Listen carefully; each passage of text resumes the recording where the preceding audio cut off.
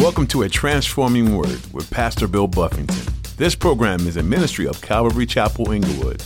Today on A Transforming Word. Who threw Jonah into the seas? The mariners, the people on the boat. But look at what he says. For you cast me into the seas. You know, Jonah's acknowledging God is sovereign over everything. I hate to hear Christians complaining about what people are doing to them as though God is not in charge of everything. It tells me that sometimes people have a too small a view of God and too big a view of people. The people at my job are against me. So they're trying to keep me from. Can somebody keep you from what God is going to give you? No. We like to think that we always know what's best for ourselves in life. We enjoy making our own decisions, and when things don't go our way, we try to blame anyone but ourselves. In today's message, Pastor Bill explains how Jonah does this very thing, and even still, God looks out for him. Jonah directly disobeys God, and it's not until he starts following God's plan that his life begins to flourish and turn around for the better. Trust in God's plan for your life, and He will never leave your side. Now, here's Pastor Bill in the book of Jonah chapter 2, as he begins his message, In Deep Water with God. Father in heaven, we do thank you for just another day, God. Thank you for waking us, Lord. Thank you for just the ability, the opportunity to gather together with your people, to gather around your name, Lord, to worship you. So right now, God, to sit at your feet, to receive from your word. Lord, I trust that you know each of us. You know everybody here. You know our weaknesses and strengths. You know how we're doing with you. God, I pray today you would speak to our hearts, Lord, that your word would be living and powerful, that you would meet us where we are, reveal things that need to be revealed, Lord, even expose areas of our hearts. As we look specifically today at God, how to get right with you when we've messed up. I pray if there are any present, Lord, that they're just condemned and beat up, they have messed up. God, I pray today would be a day of repentance for many, Lord, that we would turn back to you with all of our hearts. Lord, that we would understand how to do it and how you've made provision that we could. And so, Lord, teach us through your word this morning. Have your way in this time. We ask these things in Jesus' name. And everybody said, Amen. All right. If you're writing notes, title today's message, In Deep Water with God. Brief recap of Jonah chapter 1. In my Bible, I actually wrote it out like a play. It's a GJ down my thing, like a script for a screenplay. But God starts it off. God tells Jonah, I want you to go to Nineveh, go to this great city, and I want you to preach the message that I tell you. Jonah says, I don't want to go. He gets in a boat going in the opposite direction to Tarshish. God moves. God sends a storm to rack the boat up, demonstrating to Jonah that he's sovereign. The little side sub story is the guys in the boat, the mariners in the boat, they end up getting saved through the whole thing. They eventually come to Jonah and say, hey, call upon your God. We want to know what's going on. Everybody's calling upon their gods that don't exist. They find out that the cause of the storm is Jonah's rebellion, his running away from God. It comes down to them saying, they asked Jonah, what do we need to do to appease your God, to make things right? And Jonah said, just throw me overboard. We talked about that last week. He could have said, turn the boat around and go to Nineveh, but he said, throw me overboard. And we talked about that, how the depth of his rebellion and really it was his desire. He did not want to see them saved. They were such a wicked people. And so he didn't have God's heart. He said, I'd rather die than go. And so he was thrown overboard. And as soon as Jonah hit the water, the storm stopped. And so all the guys on the boat, these non-believing pagan mariners, they made vows and commitments to God. They end up getting saved in the process. And then it says the last verse of chapter 1 says, now the Lord had prepared a great fish to swallow Jonah. And Jonah was in the belly of the fish for 3 days and 3 nights. And so we come to chapter 2, verse 1. I have to go to that last verse because the first word in chapter 2 is then. Before we look at Jonah's prayer, he's going to pray to God from the belly of the fish. I just want to point out that it took 3 days and 3 nights. 3 days and 3 nights it took him to say, I need to call out to the Lord. And I really believe that revealed just the depth of hardness. If I get thrown overboard, when my body hits the water and goes splash, I think I'm praying then, like I messed up. God, forgive me. Lord, do a miracle. Lord, help, intervene, somehow do something. Now it says God prepared a great fish, so we don't know what it was. A lot of people say it was a whale. It could have been a whale. It could have been a one-off custom fish that God prepared a great fish to swallow the man whole. We don't really know what it was, but it was able to swallow him without biting and chewing and killing him, which was cool on God's part. If I were God, you'd got a couple of nipples or something, so he swallowed whole, and now he's in the belly of an animal. If it were a whale, I was looking up this online, the temperature in the stomach of a whale is 98 degrees. With stomach acid and seaweed and everything else that's running around, dead fish and whatever else he done consumed along the way. If that were the case, how long could you sit in that before you start saying, I done messed up, God, I'm sorry. 3 days, 3 nights. I just want you to catch. Because maybe there's some of you here that are like that, got hard hearts. Some people, the bottom is really shallow. What it takes to bring you to the place of repentance is small for some of us. For some of us, just sitting in hearing a word, convicted, broken, to tears, turning away from sin. For some of you, you got to get the full spanking. Upside down by the ankles, pop, pop, pop. I mean, you got to get the full ordeal before you finally say, Uncle, Lord, I repent, I'm sorry. And this is how good God is, whatever it takes. Right?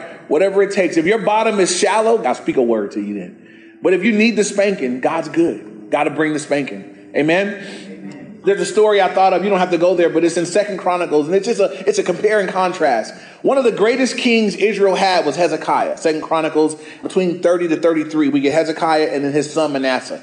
Hezekiah was a great king. He was a godly man. He honored God with his life and his authority as a king. And in one moment, it said that he got a little bit prideful. His heart got a little haughty. And the Bible says that the judgment of God loomed over him. Like God was looking at his heart get prideful, and God was like, I got to come and discipline that. Then it says he just repented of what he was doing. And so God didn't punish him. God didn't warn him. It wasn't like God said, if you stay like that, I'm going to get you. Something in his own heart said, this is not right for me to be this way. He repented. And God said, good, I don't have to do it. And he didn't punish him.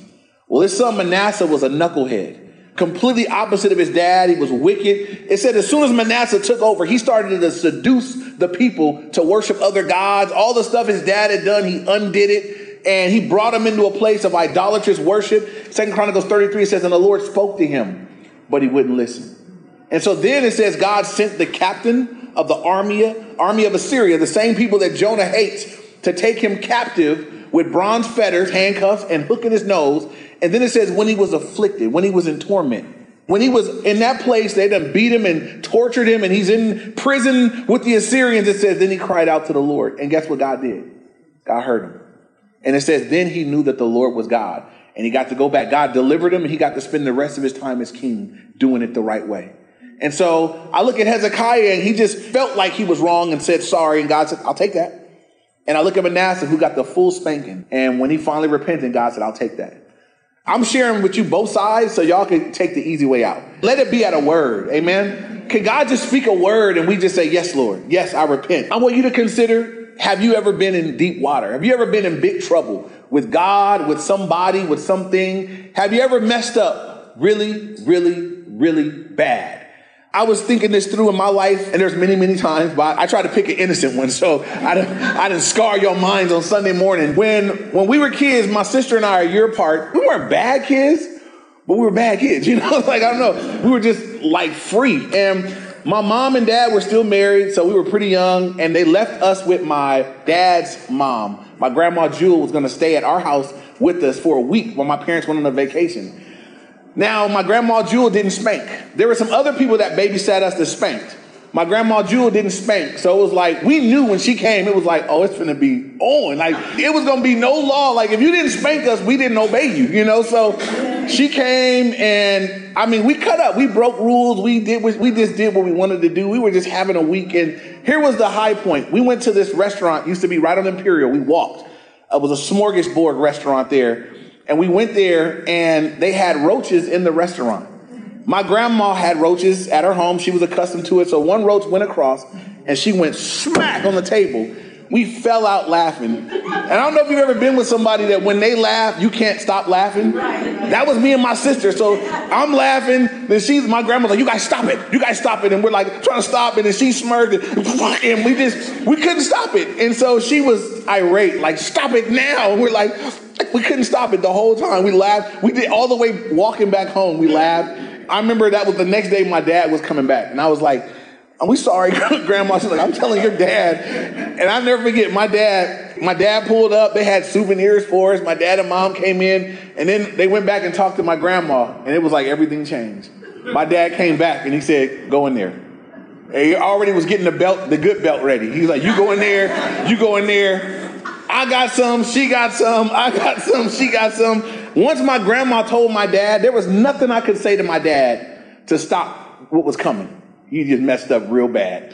We got double. I never had a double whooping either. I got a whooping, and usually when they stop, it's over. Okay. Woo, it was like, you stay right there. He went and whooped my sister, so I got to hear that. And then he came back for round 2. I'm like, I've never had a 2-round whooping, So I know we had messed up. So in this chapter, obviously, Jonah is literally in deep water with the Lord. He's messed up. He's rebelled against the command of God. And now he finds himself in the belly of the fish. His prayer is going to be very interesting. I would think the prayer would be, I'm sorry. God, forgive me. Lord, help me. When you read through the entire prayer, he's worshiping. It's a prayer mostly of praise.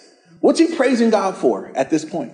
And I'm just throw that out to you guys real quick. What would he have to praise God for at that moment?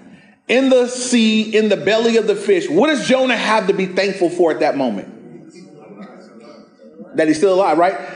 Because you can miss this in the story. God sending that great fish saved his life. He's praising God for that. He don't know yet that he's going to get thrown up on dry land and get to go finish the mission. He's in the belly of the fish, in the bottom of the sea, or wherever that fish is, and he's thanking God for that deliverance. Let's look at it now. Look at Jonah chapter 2, verse 1. It says, then, when after 3 days and 3 nights in the belly of the fish, then Jonah prayed to the Lord, his God, from the fish's belly. And he said, I cried out to the Lord because of my affliction, and he answered me.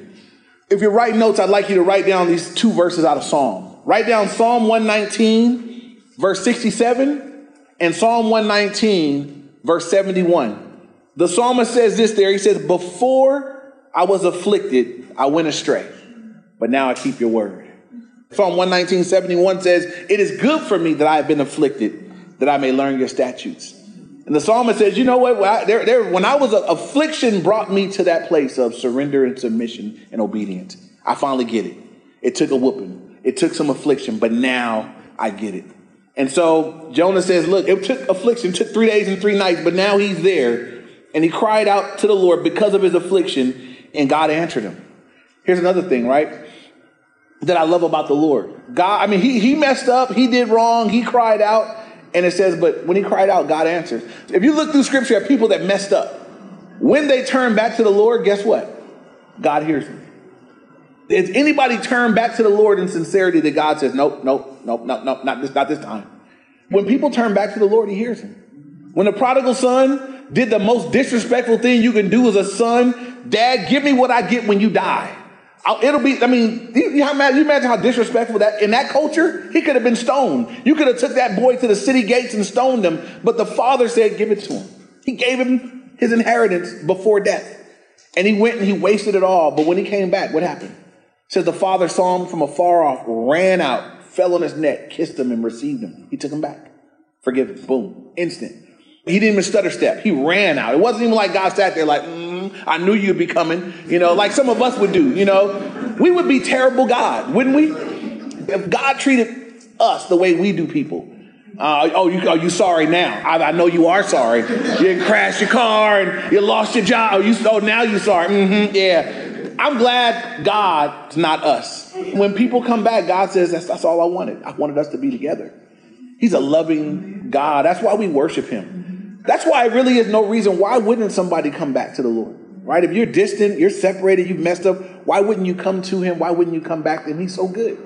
What keeps you? What hinders you? What would keep you from coming to a God like that? There should be nothing. We should run to him and be glad that we could. Amen? If you're writing notes, you can outline it this way. Jonah's prayer is, there's not a single petition or thing that he asks God to do or asks from God. Verses 2 through 6 is primarily a thanksgiving.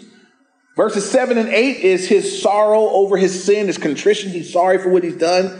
And then we'll see in verse 9 that he rededicates himself, rededicates his life. He recommits himself to God's purpose. And so verses 2 through 6, thanksgiving, 7 through 8, his sorrow over his sin or his contrition. And then verse 9, Jonah rededicates himself to God, to what God would want him to do. And so look at verse 2 through 6 now, second part of verse 2.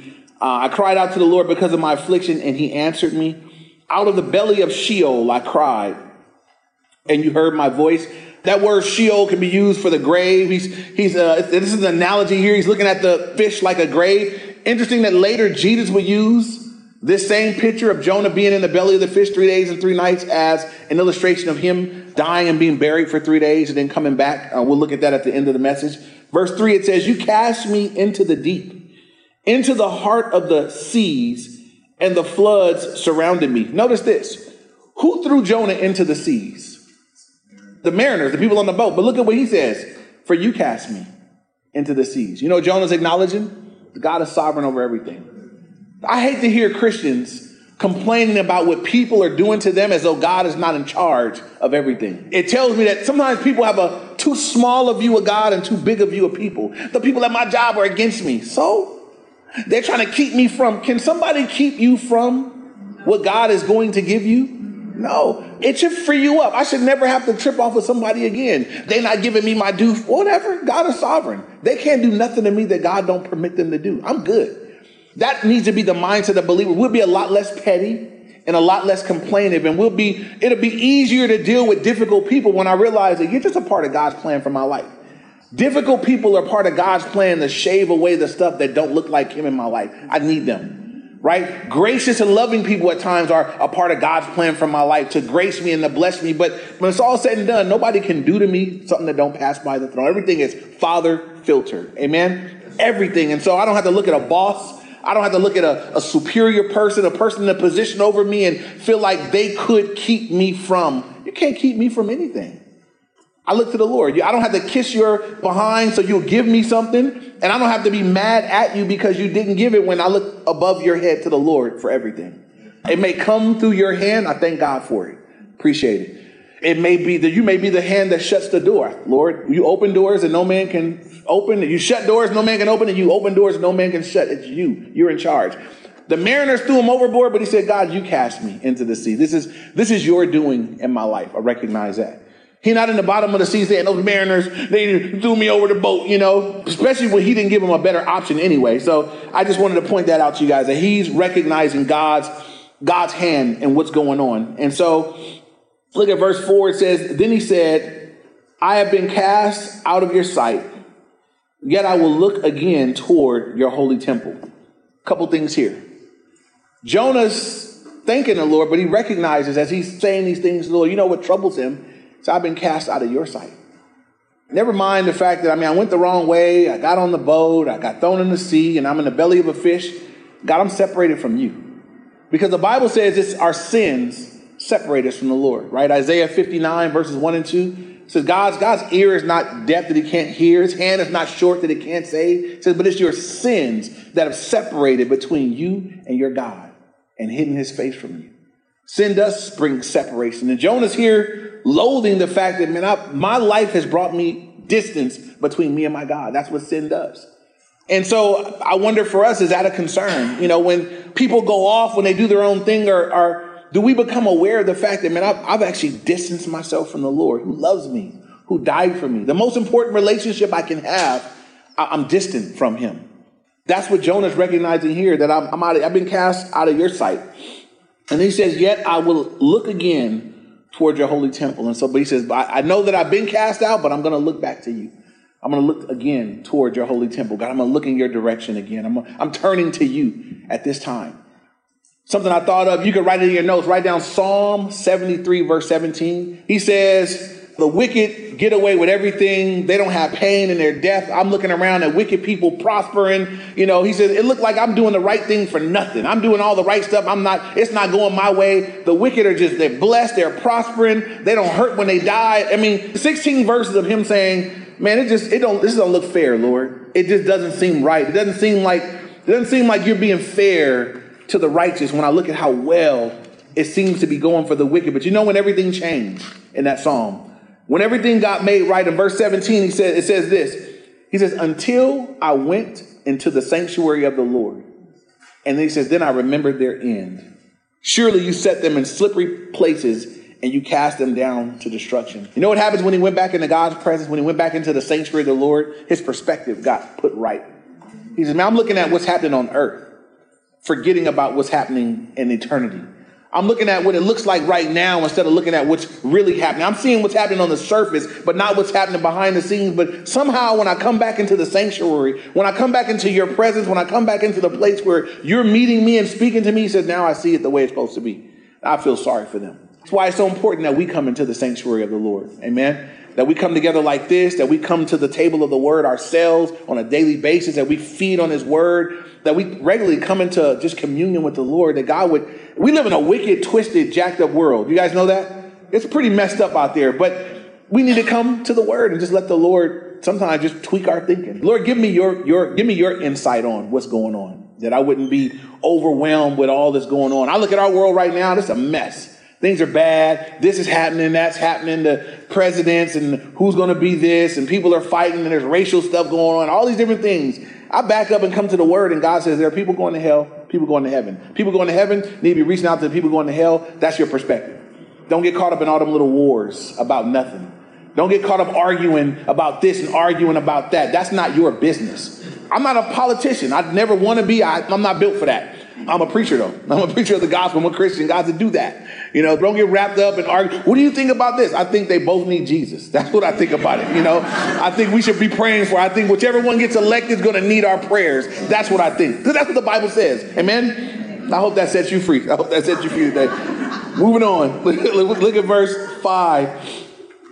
He says, the waters surrounded me, even to my soul. The deep closed around me. Weeds were wrapped around my head. I went down to the moorings of the mountains. The earth with its bars closed behind me forever. Yet you have brought up my life from the pit, O Lord my God. Now again, Jonah's not out of the fish yet. But this sounds like Jonah saying, Lord, I'm good. You have brought me out of the pit, but you're still in the belly of the fish. How do you praise God like that from there? I believe, as I read this, that Jonah believed God was going to deliver him. This may be a praise in advance because he's still in the belly of the fish. He's saying, he doesn't know where he's going. This is so cool to me. Jonah got in a boat, a vessel in the water going the opposite direction that God told him to go. God swallowed him up in a great fish, another vessel in the water. Guess where this vessel is headed? Back toward Nineveh. Because when this thing is all done and the fish vomits Jonah out, guess where he's going to be? 1 day's walk from Nineveh.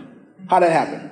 God's sovereign. God's like, I got something better than a boat. You're going to get, I'm going to get you where you need to be. And I don't know if you guys have ever been in this scenario where you tried to go against what God wanted, and God's like, you're going the long way, but you're going to end up in the same place. You're going to waste some time. You're going to go through some unnecessary hardship. But when it's all said and done, you'll be right where I want you to be. And that's something we need to realize when people that take vacations from God, people that commit themselves to seasons of rebellion, because God is gracious and God is merciful. And sometimes people in their foolishness are like, well, I'm going to just go do this for a while, then I'll come back. Maybe you will. But what's it going to cost you? What do you lose in the middle, right? You lose time. Some people never make it back. Some people get so wrapped up over here in this thing that they don't make it back. Some people's hearts get hardened and they don't recover from that. In the best case scenario, you wasted time and you've endured some unnecessary hardship. So everybody on the front end, we need to just be people that submit to the Lord up front. Amen. If God says go, yes, Lord, whatever you say, I'm just going to do what you told me to do. I'm going to obey you up front. That's where we want to be. We want to be obeying God, but he's thanking God from where he's at. Something I noticed as you read through this. In his prayer, there are quotations of bits and pieces of the Psalms.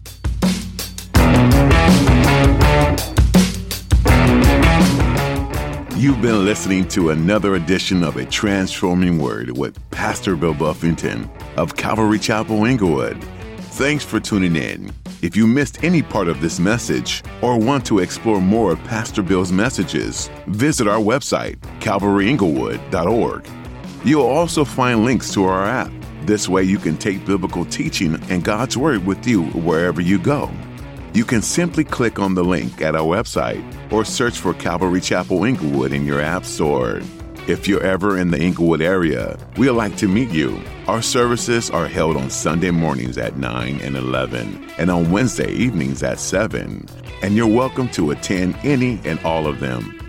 We'll spend time diving deeper into God's Word, worshiping our Savior, and just getting to know one another better. We'd be honored to have you join us. And if you're unable to visit us in person, we stream our services online.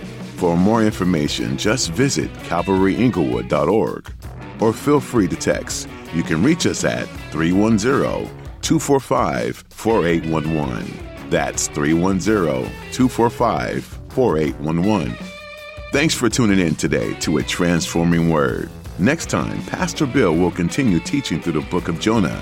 There's much to learn and to apply to your life today, even though Jonah's story took place long ago. That's the beauty of the Bible. God's Word is timeless. Feel free to read ahead and be sure to join us again right here on A Transforming Word.